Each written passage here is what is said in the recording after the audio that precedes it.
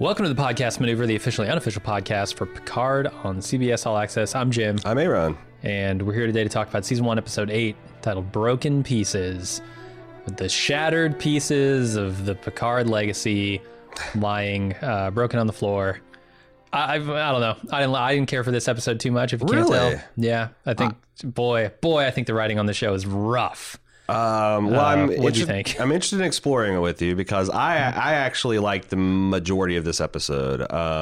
Some of the Rio stuff was kind of weird, but I've kind of prepared myself for them to integrate this novel form of casting. I especially anytime that Girardi's on screen and Agnes, now that she's a confessed murderer that's going to probably spend a significant amount of time on a penal planet, like I care about her even less. But I thought I thought the stuff on the Borg cube was cool. I really enjoyed Seven, becoming a temporary Borg queen and having all of her children sucked out to space. I didn't enjoy that so much, but it was like an appropriately epic piece of sci-fi work. And, them kind of turning things over to Soji and using the Borg conduit to schlep around quicker seems like a cool idea. And there's no creepy Narek and the Rizzo scenes. So what more do you want? There's a shitty Rizzo scene.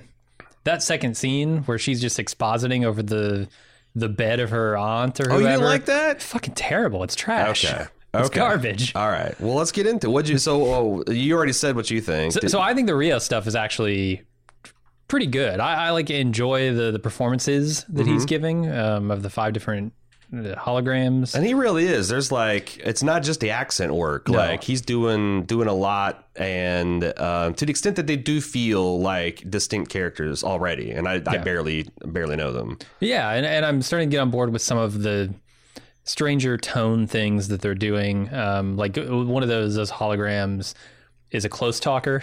Yeah, and frightens Rafi onto her bed, like at one point, just from talking closely. I just think the center of gravity wouldn't hold. Like she just just toppled over. Yeah, that was really good. Yeah, that was really funny. And I really got into the tone of those scenes. I think there's some good stuff with Picard and Soji in this episode.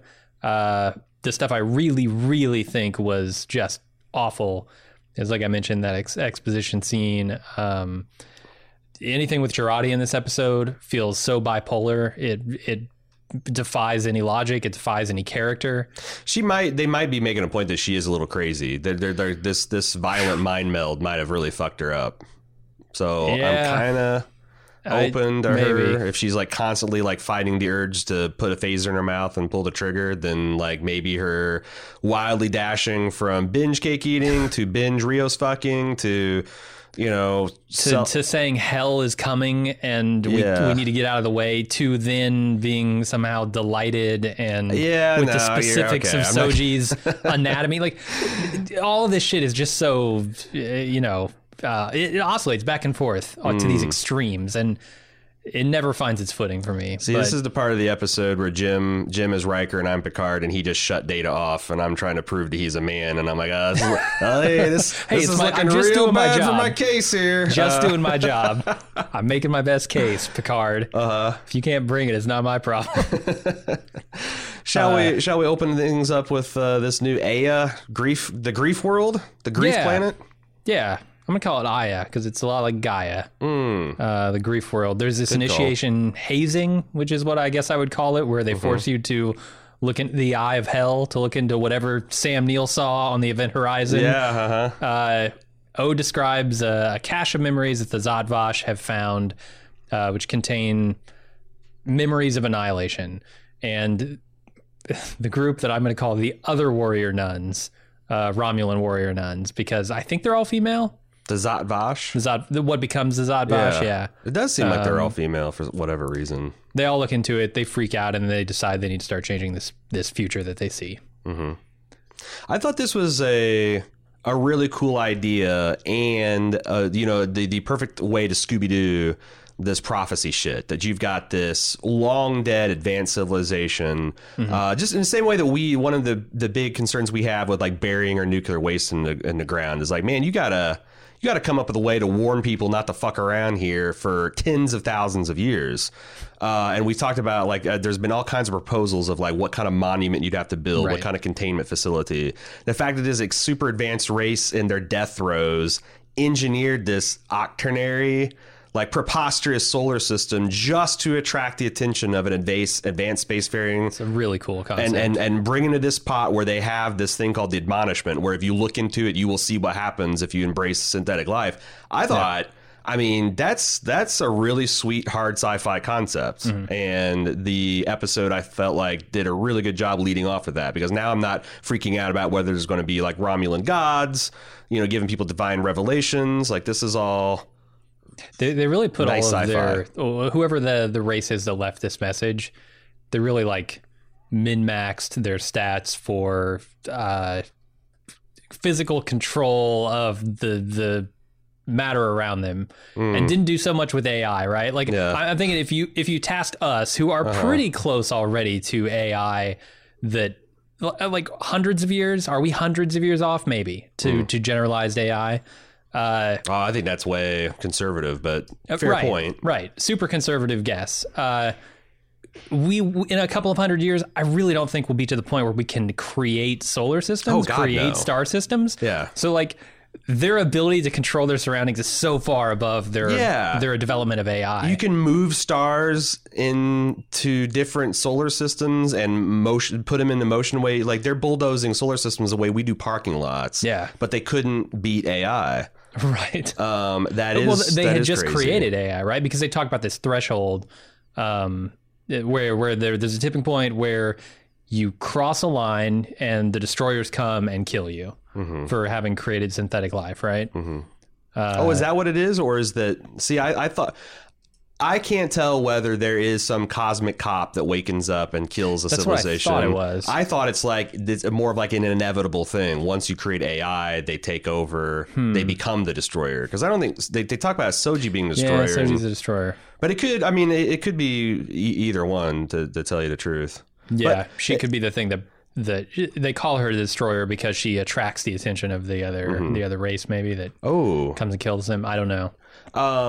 So those are two, I think, interesting competing hypotheses. But I do like that this kind of neatly solves for me why AI isn't more advanced in the future. Like, if we make first contact with the Vulcans in, you know, a few dozen years, as outlined in First Contact, and, you know, you can see like how far we're advancing in AI. But what if like you get to 2060 something and, man, AI just hits a brick wall. We don't know why, but like all of our tests start failing because the Romulans are in super secret fucking with us and all of the advanced races to like put down artificial intelligence. That's a really cool concept, because in the 24th century, data should be like, data is probably going to look primitive compared to what we can do in another 100 years. I would think so. But I think that's these are really good, interesting things that expand the world of Star Trek quite a bit. Yeah. And I thought the actual ceremony of the admonition was fucking metal. Like, people ripping their faces, instantly shooting themselves. Oh yeah, I mean, beating their, like, stoning themselves. They really do a good job of showing why these people are fanatics. That like the people that are left are the ones that survived the phasers to the head and the head bashing. Yeah. And might be a little Looney Tunes, little bit at that point. Bit. Like, I wish they played Liz or Rizzo as like cold and calculating and like completely unsentimental, rather than raging passions like barely controlled underneath their surface. Because after the admonition, she wasn't like, you know, she was very stone cold about it. I don't know why that didn't go into her characterization. Other than they didn't know in episode 3 probably what they were going to do in episode 8. Man, after seeing the admonition, it strikes me that Jurati does not seem the type to have the mental fortitude to withstand the onslaught of this vision of hell. And yet she has. Of course, O can probably maybe soft pedal it a little bit, because she gets to choose what the mind meld... Does she?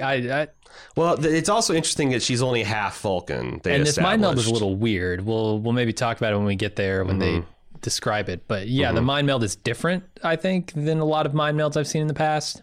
Spock's not going to try and do the same shit that O does to you. Right. But she might just have a little bit less control. I remember Like, I don't think it ever did it come up because like Lieutenant Savick in Star Trek 2 and 3, the movie, she's half Romulan, half Vulcan. Is it Kirstie Alley? Yeah, in the first one, and it's some other they recast her in the third. But she mind melds with Spock to like help him go through his first Vulcan. Rapidly aging Spock is going through Vulcan pond fire, the horny teenage phase they get every 7 years, and she mind melds with him. So it's possible, but I think there's something, especially in the novelization, about her not having as much control because she's not full Vulcan and she's not steeped in the Vulcan. So maybe she's just getting half a mind meld. So she's getting a vaccine dose rather than the live virus.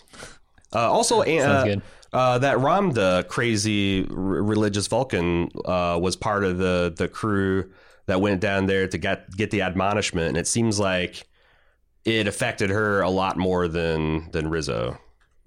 Yeah, and there's some discussion about that that we'll get to here in a bit. But also, I wanted to note that actually, I'll save it for the next scene because we're about to go to Rizzo expositing over Ramda's bed and explaining how the artifact was disabled and what her and Nerek's next moves are. So you mentioned that she was her aunt, and they also mention in this scene that, I mean she mentions that her and Narek were taken as orphans by Ramda when they were young. And I look at that and I see sort of the mirror we've got going on with Picard, where he's taken in 2 Romulans who were refugees after the crisis. And I wonder if they're going to ever play with any of those toys, or if they just got them out of the tool chest not knowing what they were. I mean, it's I mix my metaphors. If you're looking to go more than one season, it's nice to have that stuff just there as archetypes that you can always, delve a little bit deeper, because also they would have a lot in common with Elnor. That he's kind of like the good version of them being taken in. So, and you also have the 2 sisters, Daj and Soji, as as kind of like the similar types of relationship there. So yeah, they could do a lot with that if they want to. They also talk about how Ramda and her crew, I guess, broke this Borg cube by the sheer force of their despair, which I'm not sure I understand how that works. Yeah, like were these disturbed Romulans already disturbed? And she mentioned like they picked the wrong Tal Shiar ship that day, and she said, I wish they'd picked mine, which implies that maybe this was some kind of group effort of Tal Shiar to storm the Borg cube, or I don't know. And it also makes it sound like the Romulans didn't expect this to have this effect. Like they just picked hers, and she's so crazy that it drove the Borg cube insane. It sounds like it, yeah. Yeah.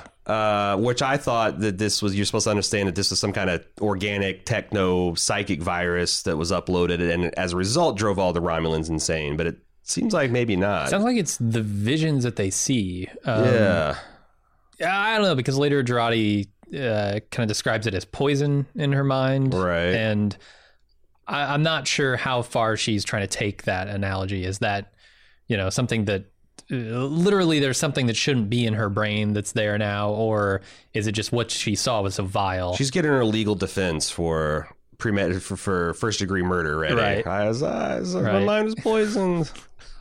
Starfleet head of security put me up to it.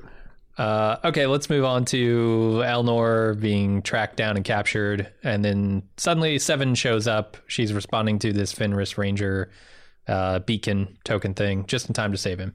Yeah, I thought the Romulan flashbang was cool. We got a little bit of blood sport, blind fighting.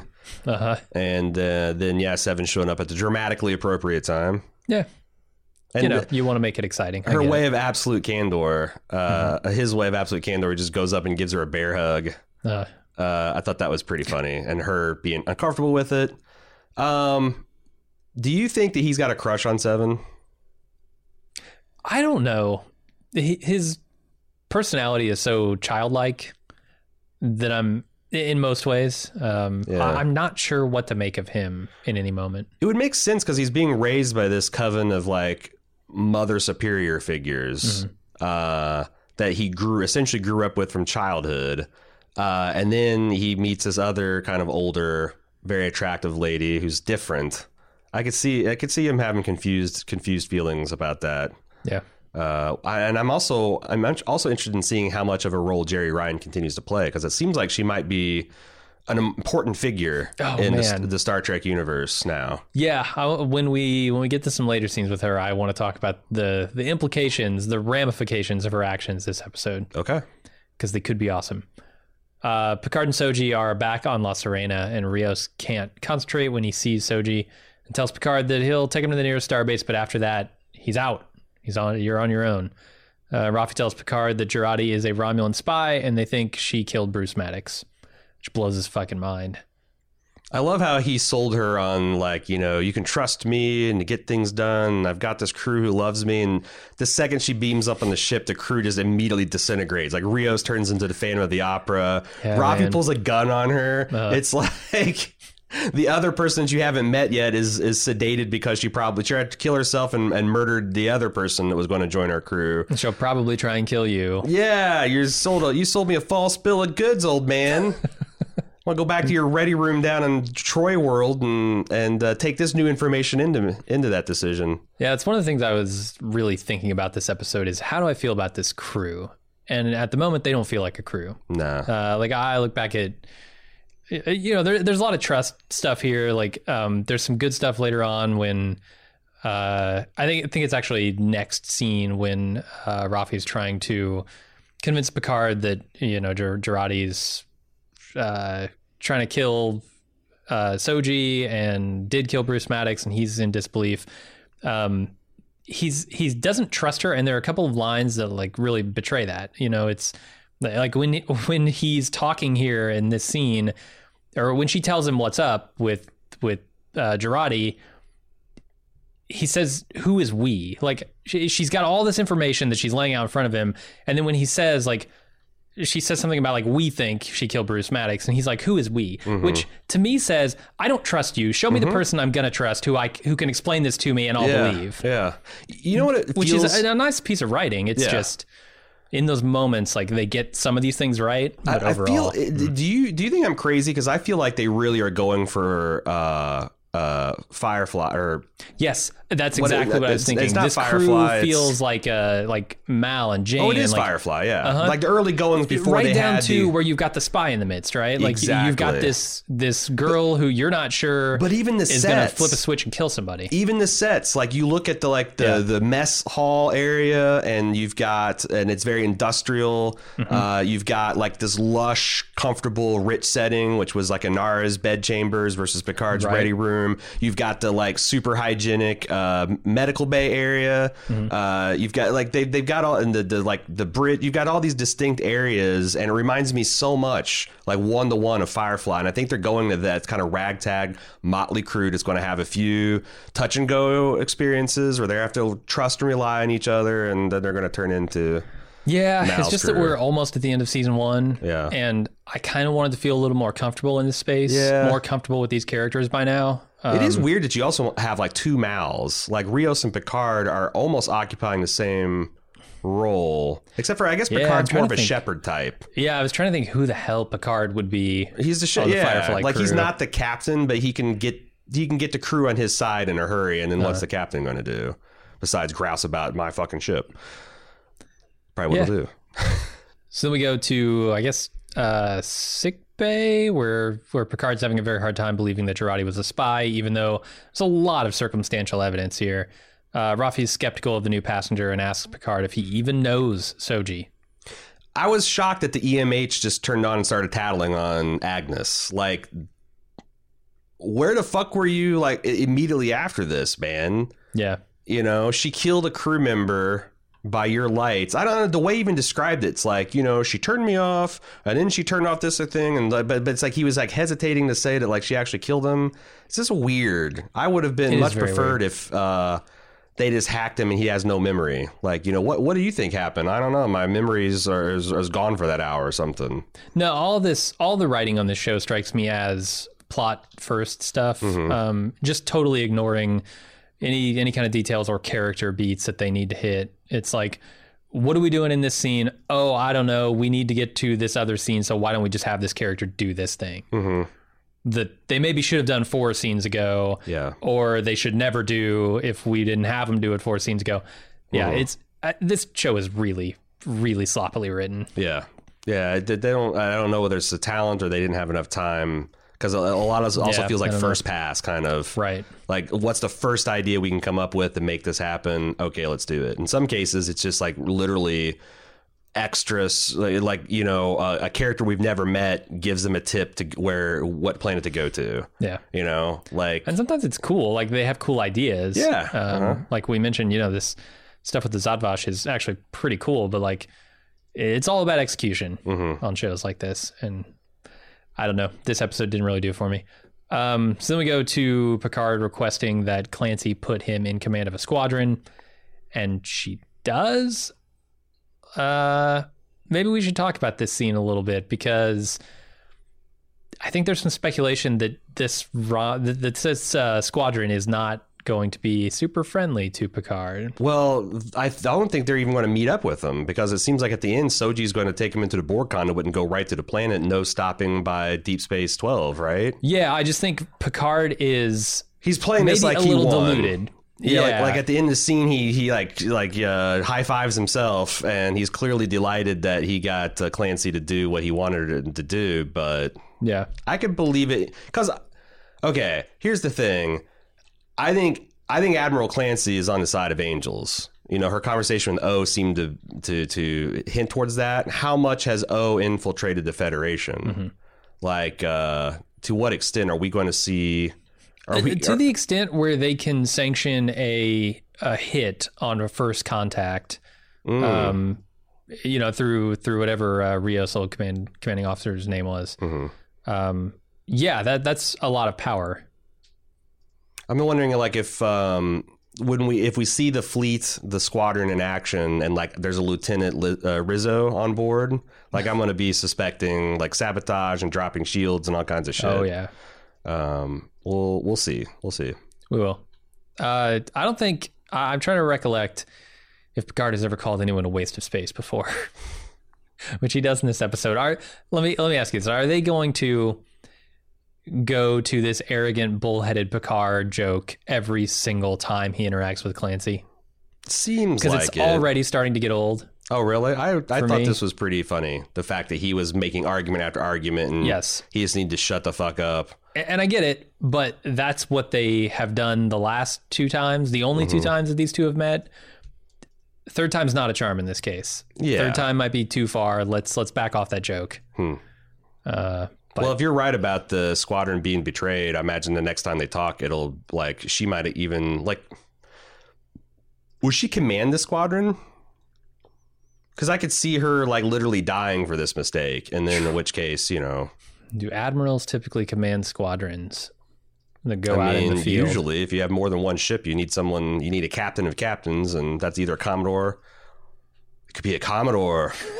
Commodore O is going to personally, going to take this shit seriously. She's going to personally command the squadron.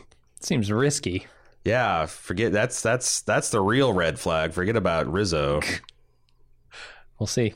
So then Rafi goes to tell Rios about Jurati, but she mistakes Enoch, the emergency navigational hologram. I think it's just like, I don't know what's the emergency. It seems like this is just crew when you need it, and it's a default setting of the ship. Like, why is it emergency? Is there such a thing as a hospitality emergency? No, that's what I want to know. No, it should just be. I don't know why they're leaning into the emergency. It's to have a connection to the Voyager emergency medical, but that made sense. Like, the fucking Voyager had a chief medical officer that got killed. So in an emergency, you need the medical officer. It's just that emergency lasted 7 seasons, right? Because they were out in the middle of nowhere. Yeah. So like, what is these guys are just the crew. There's there's no primary. It's just they're the you call them secondary or maybe but emergency. I don't know. Yeah, Weird. Anyway, she mistakes Enoch for Rios and tells him all about Jurati. And then she shows Enoch a drawing that the Romulans were doing of 8 circles, and he explains the concept of an octenary star system to her, and she connects some dots. Apparently, there's some ancient Romulan star charts that claim that there was a 8-star system, but can't trust those apocryphal Romulan star charts. Like, like, what does that even mean? Ancient star? Like, did they? I'm thinking, like, did ancient? And what does ancient mean when we're talking about starfaring Romulans? I feel like did they have like scrolls, like map scrolls that have been? If you were to look at one of those Here Be Dragons maps from 300 years ago or something, you'd be looking at essentially what this is. Right. Like if someone in the 24th century were talking about 21st century star charts, would they say, like this shit's on the internet? You're talking about like Google Sky Map? Like what are we talking about here? Yeah. The sky view of that octenary star system is fucked up. It's really cool. You should go look at it. Then Rizzo finds out that Seven is helping Elnor, and Seven goes to a room where she monkeys with the Borg cube systems, claiming she's stealing it, and the cube begins regenerating. Yeah, go hotwire this baby and take off. Yeah. Gone in 60 minutes. This gets me super excited, and maybe we can start talking about it here. Do you think there's any chance that Picard ends up as part of the crew on a Borg ship? Oh, wow. How fucked up would that be? Talk about being in hell. Yeah. Yeah, that would be wild. Being forced onto a Borg ship. That would be wild. I do think like she just became the ultimate Fenris Ranger, though. Oh yeah, like Seven Borg cube. Big upgrade from the little fighter skiff she had. Now she's just tooling around in like a partially regenerated Borg cube. That's pretty cool. It's pretty cool. A lot of potential here. Yeah, I'm super excited about that. Yeah, let's see how they squander it. All right. Picard and Soji talk about how hard it is to figure out who she is now that she knows her memories are fake. And Picard says that she has a story that's waiting to be discovered, and then tells her about Data. And Soji, it seems to affect Picard, says that Data loved him. I don't know why this would affect him coming from someone who doesn't know either of them. Yeah, but like they've also got this mechanic where the more she knows, the more she knows. So like I don't know whether this just jogged a neural connection and now she's got some fragment of Data because she's already doing the head nod. They've established that she couldn't have met Data. No, but like what does that even like? She could just have all of his primary coding locked away in some secondary function of her positronic fucking brain. Like. Maybe. I think that's what they're going for. Okay. Is like after Picard starts talking about him and she has this unique, ineffable insight, she does about it. But you're right. You're right. I thought it was a great scene up until that part because I was kind of like, oh yeah, he totally loved you. Like Picard's heart swells 3 times its size. What's right? But you're right. I do love the stuff that comes before it. Picard. Recognizing that he's similar to Data in some ways, especially when it comes to showing his emotions to his crew, right? His capacity for expressing and processing emotion was limited. I suppose that's what we had in common. That's a great line, and it really shows how really rigidly compartmentalized Picard was with his crew. Yeah. And that's all over TNG. Like that. Oh yeah, that strikes me as just so Picard. That was one of the fun things about Vosh is like that's whenever her character would show up, the crew got to see the other sides of their captain that he always tried to hide, and literally tried to hide even that when she was on board. Mortified him. He fell for another woman and played her the flute, like this musician. And like they dealt with those issues, right? Like they said, okay, we can't do this sneaking around thing. And, whatnot. Ultimately, they decided to take their careers over their mutual love. Of course. Yes, and it's moments like this where I look at it and I say, man, they have some really nice moments in this show. Some really good moments of writing. They just can't quite connect everything. Yeah, and I do think these people are genuine Star Trek fans. I was watching last week's Ready Room with Will Wheaton, and he had Jonathan Frakes and Brent Spiner on, and that was just a really fun episode to watch. But all 3 of them talk about, like, I guess Frakes didn't direct that episode, but he was in the room while they were shooting, like Data and Picard playing poker, and he said that Shaban and Akiva, I don't know the big three that's running Star Trek now, were just kind of like in the wings, like how cool it was. And it's like, well, okay. Oh, yeah. Sometimes that can be a detriment if like someone's too like much of a fan. I don't know. I don't know what's going on. Maybe their heart's in the right place and they just don't have the talent or the budget for Yeah, I would believe that these people are big Star Trek fans. Like the references they're making just tell me that this is not someone who just binge watched The Next Generation and picked up a few things while they were texting on the phone. They do nail those. Like every once in a while, there's set up something like this, which is a really good scene for Patrick Stewart, and the dialogue's reasonable, and they knock it out of the park. Mm-hmm. All right, then Rafi meets Ian, the engineering hologram, and asks where Rios is. He's hiding in his cabin. Ian says that Rios knows Soji from somewhere, and Rafi talks herself into the idea that the Octenary star system would have to be built, and you'd only want to do that if you were trying to leave someone a warning. Mm-hmm. This is a Scotty homage, right? It's got to be. Like, you got a Scottish engineer. Yeah. Yeah, it's nice. Like and it makes sense because like these, the old series crew to like future generations are kind of like, the World War II generation. Like everyone's going to know about, Patton and Eisenhower and, I haven't been a while, but like they found Scotty in some kind of transporter buffer in a Dyson sphere. They did. Did I forget what? I know Geordi was annoyed with him by the episode being over, but like, was there any kind of like hero worship with? Oh yeah. Okay, I thought but so. It very quickly, turned to like He's annoyance with this guy who just wants to tell his old war stories. Essentially, right. And I think they give him a shuttle and send him off somewhere.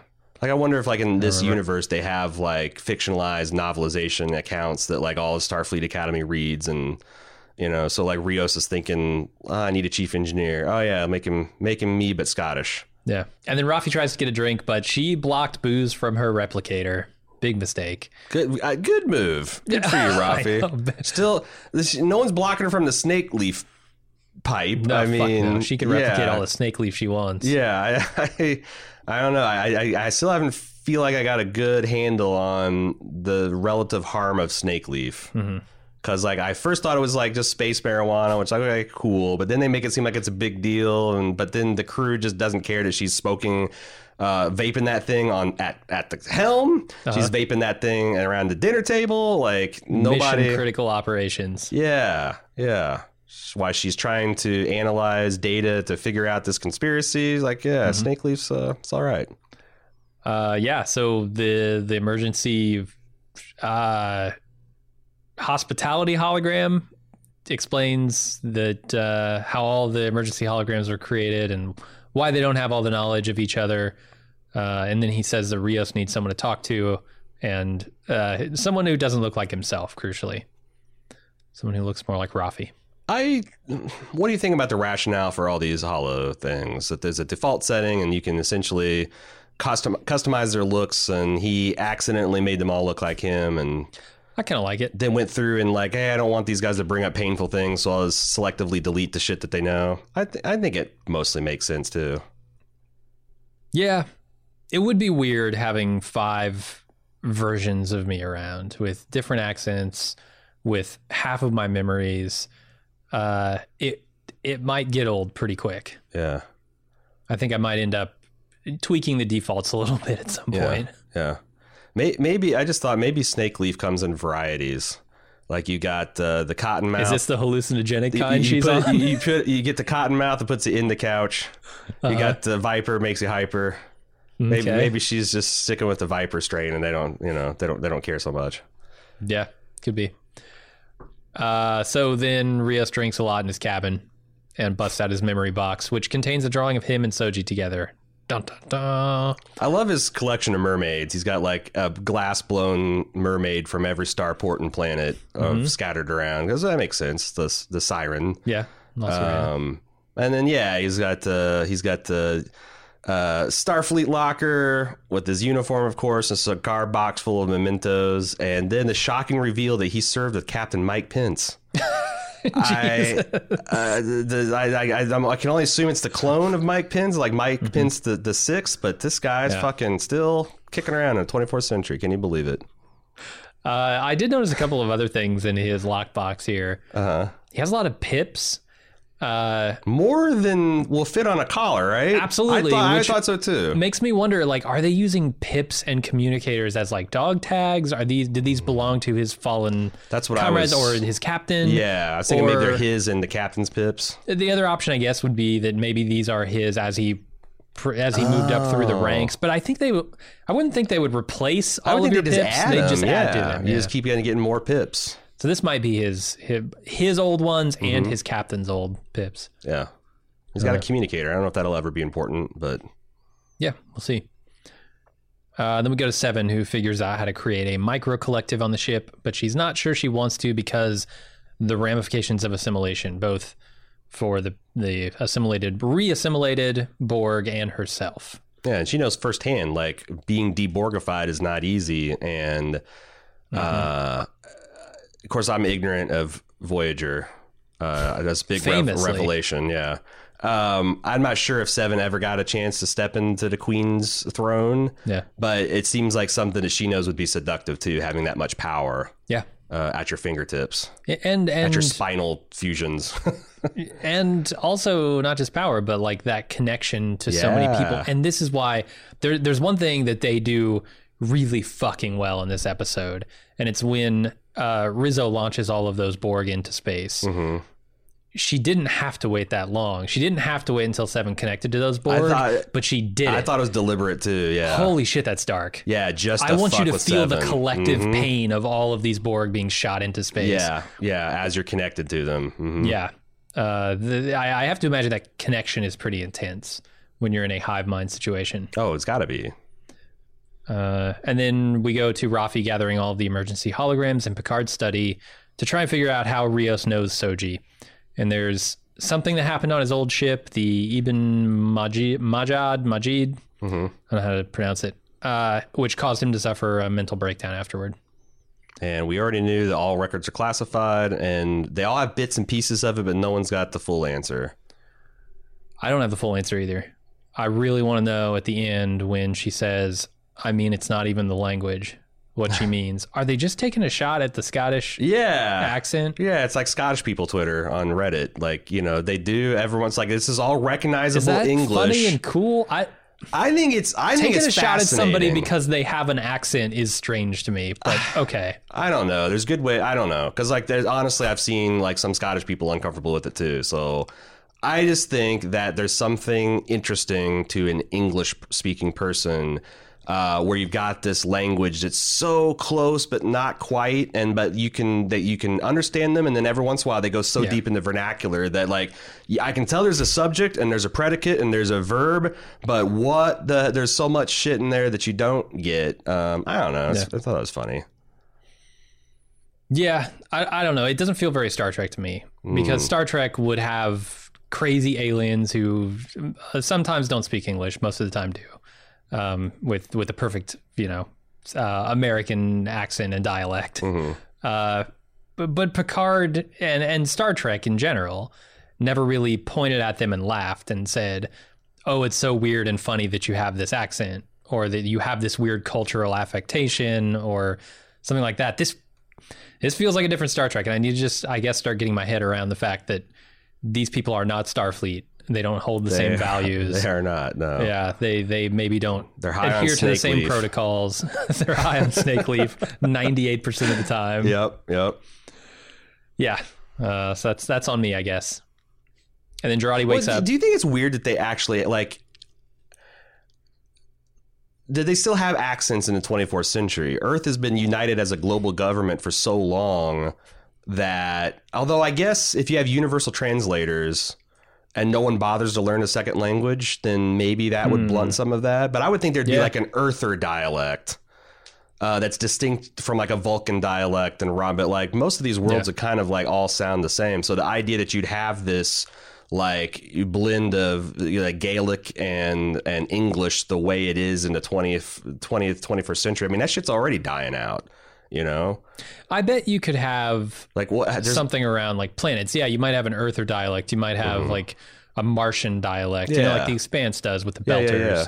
That kind of stuff when you're separated by physical space. Right. But you're right. The Earth would be so blended at that point, hundreds of years from now, that it wouldn't be recognizable really to us. Yeah. It'd be something more homogenized. Yeah, like even Chekhov with his heavy Russian accent and Scotty with his heavy Scottish burr.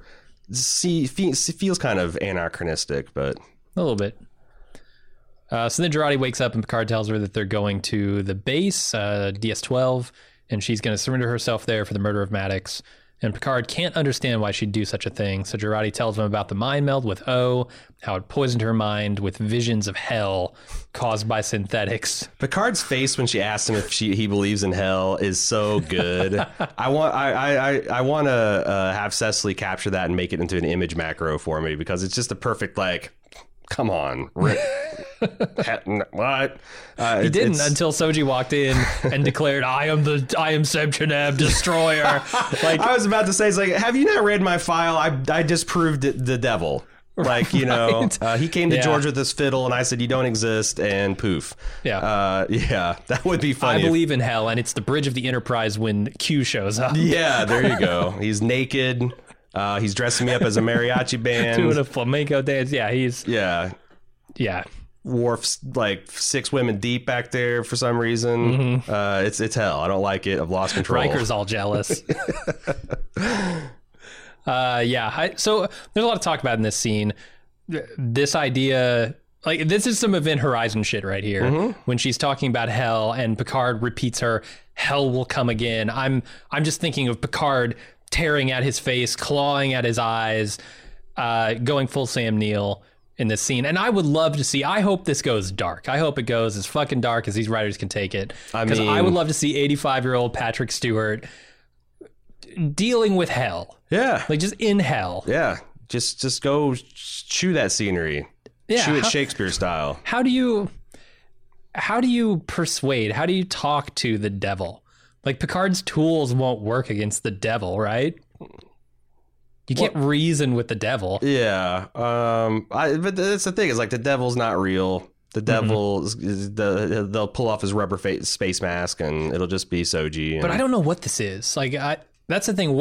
I'm trying to think in these scenes, what could you show me that I would think was a literal hell? That would make me claw at my face and bash myself with rocks. I don't know that there's anything you could show me that would be the case, aside from some Lovecraftian thing that I can't comprehend. Yeah. And in that case, yeah, hell is probably an apt description. What if, like, the AI arrange for, like, all of the stars in all inhabited star systems, the supernova bombarding the galaxy with gamma radiation and extinguishing all life except for synthetics? Mm-hmm. I think that's what they're going for. Like, the idea that, like, trillions and trillions of people all dying at the hand of this thing that we created. And it's like, like I said, this goes to my bias towards how I interpreted this myth, but I thought Soji and her ilk are the destroyer collectively, not like a third party is going to come in and put the kibosh on it. But if you're wrong, if I'm wrong about that, and Seb Cheneb is going to be an actual manifestation of some alien force that comes and tries to police the galaxy, then I don't know. I said it's much worse than the Borg. It could certainly be Borg are the fucking synthetics. horrifying. Yeah, I mean, Borg nearly exterminated the entire human race. Mm-hmm. I don't know. It's going to be interesting, and I hope they do quite a bit with this concept, and it seems like they might. Mm-hmm. I also noticed that there seems to be some kind of difference here between the mind meld that O and Jurati experience versus what you would experience with, say, a Spock or a Sarek, in that she puts up this psychic block in addition to the mind meld, which keeps her from talking about it. Yeah. There's just a little extra spice on this mind meld. First rule of mind meld, can't talk about mind meld. Right. Yeah, she does instill the Fight Club rules here. Yeah. But yeah, I'm curious what else could be going on with her, and if it might explain some of the weird, I think so, bipolar disorder we see in Jurati. Which I think, I don't know, this character, how the hell are they going to keep her out of prison? Like, I keep thinking that, like, she's a pretty famous person. She's a big name on the cast. Are they really going to write her off like Tasha Yar style at the end of the first season? Or are they going to come up with some horse shit, Maquis pardon type of thing, the like Janeway style, that like Picard will just find a way to have a murder on the crew. I mean, what if DS-12 is destroyed by the Zhat Vash Romulans? And just, you don't know. But it's like, again, I don't know. Because Star Trek does do that sometimes, where it's like Worf will just straight up murder somebody, takes off his sash and his communicator, and like, I'm not Starfleet anymore. And Picard's like, hey, you can't fucking do this as a Starfleet officer. He goes and murders a dude, and Picard's like, well, here's your commission back. It's not the decision I'd make, but here's your, you turned in your badge while you did it. So like, there is a history of like heinous crimes being committed. I think Riker raped a woman, and they disproved that he murdered her husband, but they did not at all resolve the he said, she said rape scenario. Right. And Picard and Riker's like, didn't kill a guy. Woo, I'm out of here. So like, there's precedent for criminal behavior amongst the the bridge officers anyway. Oh yeah. Let me ask you this. So we've got talk of Deep Space 12, which if you're familiar with Deep Space 9, these are kind of outskirts Starship or Starfleet bases. Better, so yeah, they have at least 12. I don't know how many they have now. Is there any chance that this is sort of them paving the road to get to a DS9 character or two in the future? But why? Because Deep Space Nine is already weird because it's not even a Starfleet base; it's a Cardassian base. In fact, I'm going to kind of go ape shit if we roll up on Deep Space 12 and it looks like Deep Space Nine. Yeah. Because that's just like someone not understanding the fucking lore, man. Right. And I'm not talking Data's brother. I'm talking, the lore. So I don't know. And like, can you make a career just being a starbase guy? Like it's like going in the Navy and you're either, there's like three paths. You're either like a destroyer guy or you're an aircraft carrier guy, which means you're a naval aviator, or you're a submarine guy. And there's very little crossover in any of those paths. So like, hey, I got the O'Brien's like, shit, I got assigned to Deep Space Nine. I guess I'm a starbase guy now. Right. So wanting to be a starship guy, but is Armin Shimmerman still alive? Now that would be a good one. Because you could do Quark. He might still be there running his operation. Yeah, or he's trying to like he's there trying to get a franchise off the ground. He is still alive. Yeah, over at Deep Space 12, like he got drummed off at Deep Space 9. Yeah, no, he's just expanding. Odo finally I don't know. Yeah, maybe he is expanding. Maybe he's franchising. Yeah. Franchise corpse. Maybe we can see. He tried the Vegas location. It went bankrupt, and now he's trying Deep Space 12. Yeah, I mean, you could probably see like Odo might be a starbase guy for life. I can see him being the constable at Deep Space Nine for a long ass time. Mm-hmm. He really enjoys it, especially when Quark's around. Another version of Dax we could see there. Yep. I don't know. I guess I wouldn't put up too much a fight if like O'Brien shows up or something like that. He's just kicking around. He's a starbase guy now. Yeah, we'll see. So these next few scenes, I think, structurally are really well written, though. I'm not sure what they're doing with Jurati. I think this flip-flop of her emotional state is really weird. It doesn't strike me as a very coherent character. But structurally, it's really cool how they're cutting back and forth between Rios telling Rafi that how he got kicked out of Starfleet after his CO killed a couple of synthetics in a Black Flag Starfleet operation, and he covered up his suicide afterward. And then there, on the other side of this, is Jurati asking Soji questions about her behavior and biology and promising that she would never try to kill her again. Structurally, I like how they're sort of making both of these reveals simultaneously. Because you've got, a guy who's tried to defend her and an assassin who promises never to try to assassinate her. Yeah. And how much you believe her, I guess, is up to you. I do think that they're like, you're right. I like the structure and I like the dialogue, but I think there's a lot of stupid shit that they've introduced here because of their own timeline. So I understand that like this, what was her name? It's Jana. Yeah. This Soji clone and her other companion, which is named Beautiful Flower. Yeah, I didn't understand. Like you got Beautiful Flower and Jana. I was wondering if this was crazy. Like literally an alien that is like more plant than humanoid. But I thought they were both synths. Yeah, it'd be like going like to meet a new. It's like just a hippie synth. It'd be like going to meet an Indian tribe, and it's like, this is a Stormcloud, and also my companion Frank. Like, what? You got a Beautiful Flower and Jana? It was weird, and I didn't fully understand. And they're only together for like 2 or 3 hours. Yeah. And they probably had a whole banquet, because that's what you first do with the first contact. You say, hey, let's go eat. At some point, Rios got sketched, and then there was an assassination.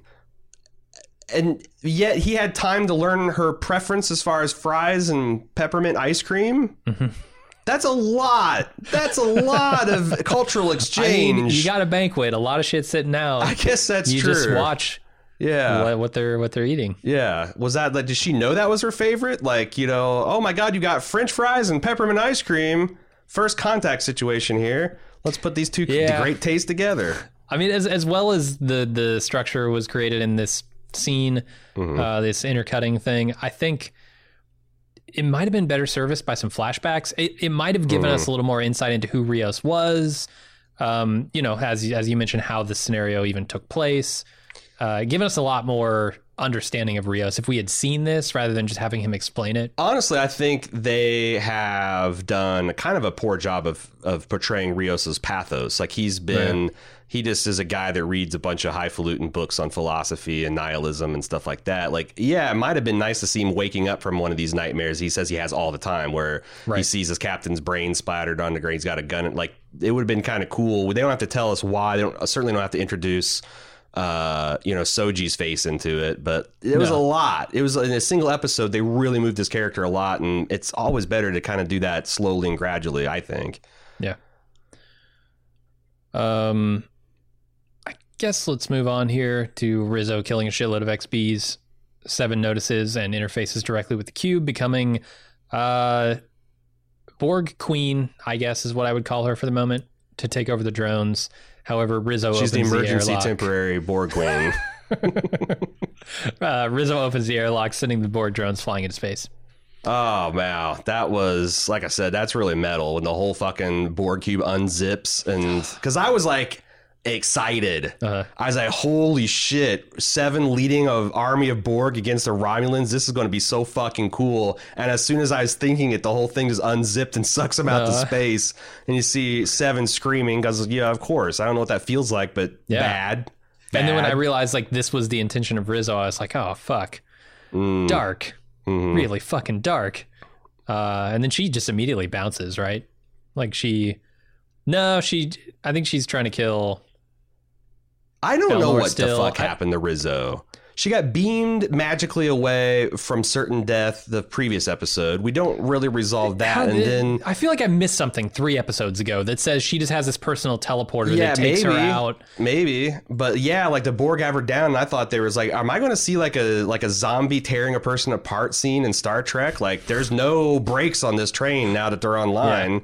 Yeah. But no, she just fucking warped out again. If anybody knows, did I miss anything? Like, write in and let me know, because I'm genuinely confused about why she keeps being magically transported out at the right moment. They explain it. I thought it was Narek before, but obviously she never got transported over to Narek's ship, and Narek's nowhere in the vicinity now. So yeah, I don't know what the fuck is happening. I think it's a season 6, episode 7, Voyager that you got to see. There's like I'm gonna go watch 100 hours of Voyager this week. This is the straw. Yeah, this Rizzo Romulan just appears in the bridge through some kind of hyperspace tunnel. And at some point... Oh, is she being transwarped out? She's being transwarped out. Yeah, obviously. At some point, B'Elanna installs a transwarp conduit up her ass, and then she gets time warped away. And boy, that was a weird episode of Voyager, huh? But you know, that's what you do when you try. You have the temerity to talk about Star Trek without having seen all of Voyager. Oh God. I want to talk about. We've skipped past it, but Agnes. Going over and marveling at Soji's design and all that kind of stuff. And then at the end, Soji's like, so now that you know me, I know we've already talked about this, but I forgot to, now that you know me, are you going to kill me? And Agnes says, I swear, now that I know your person, I'll never... You just killed Bruce Maddox, who was a whole ass person that you were in love with. These assurances mean nothing, you crazy people. Yeah. Like, what the hell? She's still the destroyer. That's why you killed Bruce Maddox. Maybe the mind meld's wearing off. I mean, yeah, they pulled the tracking stuff out of her, right?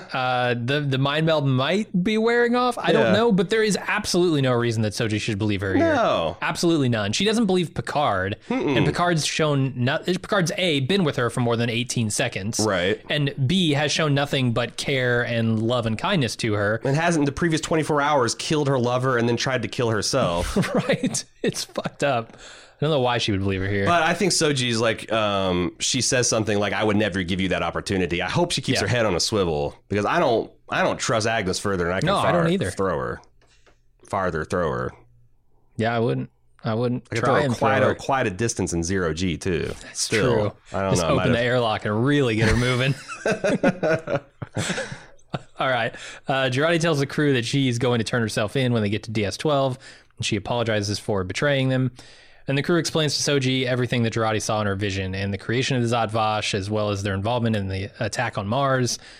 Soji takes control of Rio's ship and points him at the nearest Borg transwarp conduit. There's some shenanigans here, but basically they end up going through that conduit. Mm-hmm. There were a couple of funny moments. I really liked Picard sitting down, head full of steam, ready to go. Realizes he's never operated a starship in his fucking life, or since he was in the academy, right? Yeah. He did steer the Enterprise out of that draining asteroid field. He has, and every once in a while he takes over like vanity control of the helm, right? Yeah. Like, I'll get in here and do this. I'm the captain. Of course, I can do it at the best. Yeah. He's a Lycar pro. He doesn't know the new finger wavy version. That's true. Yeah. I tell you what, Soji, she doesn't commandeer a starship nearly as well as Data. You got to lock out all access with like a 50 alphanumeric character phrase, man. Mm-hmm. You can't just like, I don't know. You're a synth. Come on. Yeah. You didn't see that nursery rhyme coming a mile away? I really like the nursery rhyme. I thought that was something that no one would ever guess. And it gives him instant control over his entire ship again, right? I'm trying to think of like a band of Klingon pirates, and they've locked him out of his thing, and he just starts singing the song. Like, they're just going to punch him in the face and knock it. Like, you're not going to get through all 3 verses before they're just like, well, shut up, human. You know? A little long. But, yeah, it's cool that he has like a super private lockout. Yeah. I did talk about how kind of cool it is that this ancient race uses essentially a constructed solar system, star system to signpost their message for future generations, a lot of future generations. But if you think about how long like it would take to construct something like that, it tells me a couple of things about this destroyer phenomenon. Either the destroyers take their sweet ass time destroying things to where they have enough time to line up all these fucking planets or all these sun stars around this one location, or doing that is like scribbling a quick note to whatever civilization constructed that star system. I think actually I have no problem with the latter, because like I already can't conceive the forces and technology required to do that, the thing that they did. Yeah. So the fact that they can do it in like the exact same way that the dwarfs scrumbled drums in the deep at, you know, as they're dying in Helm's Deep, or Kazakh Doom, whatever the fuck. It's Lord of the Rings. Guys, we want to have Voyager fans. I got Voyager fans after me. We're gonna have fucking Tolkien fans after me. It's fucking the mine. How would that work? Could you conceivably like transport planets into place? Could you just like figure out, okay, what are the orbital dynamics here? Transport these and just let gravity do its work. Because like that'd probably be the easiest way to move a planet, right? Just get a really big transporter buffer. Or just create stuff it full of a planet, like create that star, that mass directly from energy, and you just have a ton of energy. But it is weird because I'm thinking like, okay, like imagine like a Q that's being killed, and he's like, I could believe a Q could do something like that, and it's the equivalent of scribbling on a wall in blood, a fraction of a second. But what the fuck could a synthetic life form do to Q? So it's like, it is wild that this is such a extreme threat that it can take out a society that can do these impossible things. It beggars the imagination. Yeah, I'm really gonna be almost watching through my fingers to see how they try and pull off the explanation of how the power levels of these two things, right? Like, I don't when the destroyer know. finally shows up, you're going to be disappointed when it's just Soji and devil horns. Yeah. She's just literally, wearing a Halloween prop. And not so beautiful flower standing beside her. Yeah. Let's move on to Rizzo being ambushed and pinned down by the XBs and beamed out. Let's not dwell on that too much because it's just an action scene. Cool action scene. I kind of liked it. Then the Romulan fleet leaves and Seven declares the cube to be hers and detaches from the Micro Collective. Yeah, like Elnor's. Are you going to assimilate me now? And she lets herself go because Annika has more work to do. Interesting. She's speaking of herself in the third person. It's a very Borg thing to do. She's still got a cube full of some half Borg and a cube. Like that's not nothing. Oh yeah, a cube that seems like it's going to fully repair itself. Yeah. It's a formidable ship for sure. Powerful ally to have. And then might be able to defeat a whole squadron of Romulan ships, you'd say. Oh shit. Wolf DS-12. That doesn't work. All right, Picard and Rios talk about Captain Vandermeer, Starfleet's actions, and the dangers of synthetic life. And then Soji walks in and declares that they've arrived. And they go through the transwarp conduit. And they're followed by Narek. I think it's Narek's ship. Yeah, he's been quiet. How did he follow them? I don't know. They don't have the tracking thing anymore. The fidget cube is also a synth tracking device too. Yeah. I don't know. That's a great point because they thought they lost him. They didn't. It's interesting because they mentioned that this Borg conduit might damage the ship. I wonder what kind of hay they'll make with that. Like, are they going to arrive at this planet disabled, or what's going on with that? But I don't know. It seems like Rios might have had that under control. Like he's telling her, "Oh, you're going to go through this without counting for gravimetric shear." So he's going to do all that before. Yeah, I think so. Like he's the pilot. He knows like how to pilot a starship, where she might not.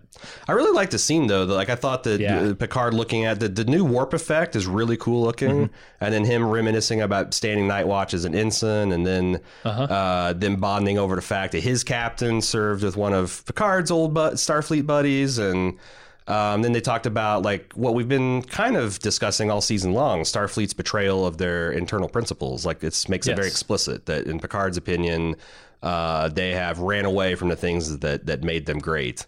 His line, all they have is fear, and fear is the great destroyer, not something which I assume he was going to say Soji until she walked in. But we have openness. This is the Picard I like. Yeah, we have openness, optimism, curiosity. All they have is secrecy and fear.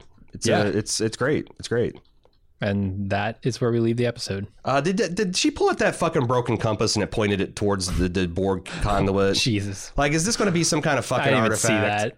Yeah, she pulled it out of her pocket and the green arrow went right towards the transwarp conduit on the screen. I'm like, What was that guy's name? Captain Cranston? Yeah, Captain Craster. This Captain Craster has got some magic compass. Get his dark material shit out of my Star Trek, man. Maybe that is Q. He's got the magic compass. We'll see. Yeah. Also, I don't know that because I didn't get this on first watch, but they are not going to meet with Clancy's squadron. They're bypassing Deep Space 12 and going right towards this homeworld, and they're going to be intercepted by all of the Romulans. So I really don't know I don't know. I hope this synth planet's got like some kind of badass defense systems because it seems like they're going to be overmatched a lot. Yeah, I don't know what they're going to find on that synth planet. I don't know if it's going to be mostly wiped out with maybe a small handful of remaining synths, if it's going to be a thriving synth society. That's going to be hard to believe, right? The other side of the planet from Maddox's lab or something. I don't know. I really don't know. Yeah, I don't know what to expect either. But I am kind of excited. I want to see what Star Trek's vision of... I guess it's not going to be like their full vision of a synthetic society, but it would be sort of the beginnings of that. How many more episodes do we have? I think it's just 2. Just 2? 9 and 10. It's feeling very cliffhangery.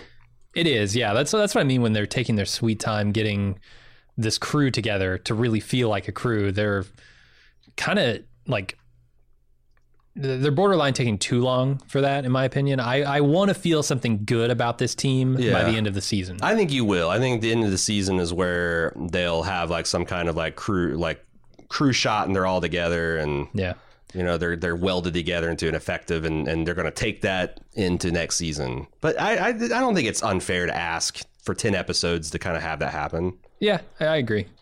All right, well, let's get to our feedback. If you'd like to send us some through Subspace, of course, do it through Picard@baldmove.com. Send mine at transwarp speed. Otherwise, I won't get it in time. Yeah. I was trying to make a Pop 3 SMTP joke, but, you know, the SMTW transwarp. Anyway, Seth did all the things. He sent it right. Picard@baldmove.com. Put a subject on there. Says, first, I want to talk about Soji's head tilt. You and I had a kind of a problem with that last episode, because my impression is she's been subtly doing it throughout the series thus far, and Dodge did it once she was around, but the most obvious one being from Soji was right before the what the fuck hall sliding scene a few episodes ago. Narek says some nonsense about the Borg having rituals, and she cocks her head like Data. Of course, considering what followed, I'm not surprised it was overlooked. Yeah, and I just feel like it wasn't... The head tilt she did in front of Riker was like a trademark Data head tilt. It's exaggerated. Yeah, like they should have kept it, you know, being a little bit more subtle. But then maybe if Riker calls it out, I don't know. That's weird. I like I said, I heard the click clacks of keyboards writing in the background of that scene. But fair point. The both sisters did it, and I haven't noticed it. And you're probably right. It's because they were sliding around in their socks. Disturbing. I got distracted. Disturbing.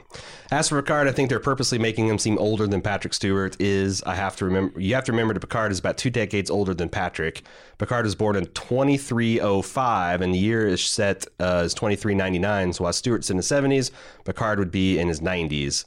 Yeah, no, fair point. And they actually talked about that on the Ready Room, where Frakes said the big difference between this Patrick Stewart and new is that he's got this whole other vulnerable dimension that you never thought of him as having like 30 years ago. And it's really taken his performance to the next level. And I feel pretty good about what I said last week about Patrick Stewart playing up the oldness and then dropping it in that Ready Room scene, because I haven't seen him be that kind of like, oh, you know, I'm an old man. I need a young Romulan by my side. He hasn't.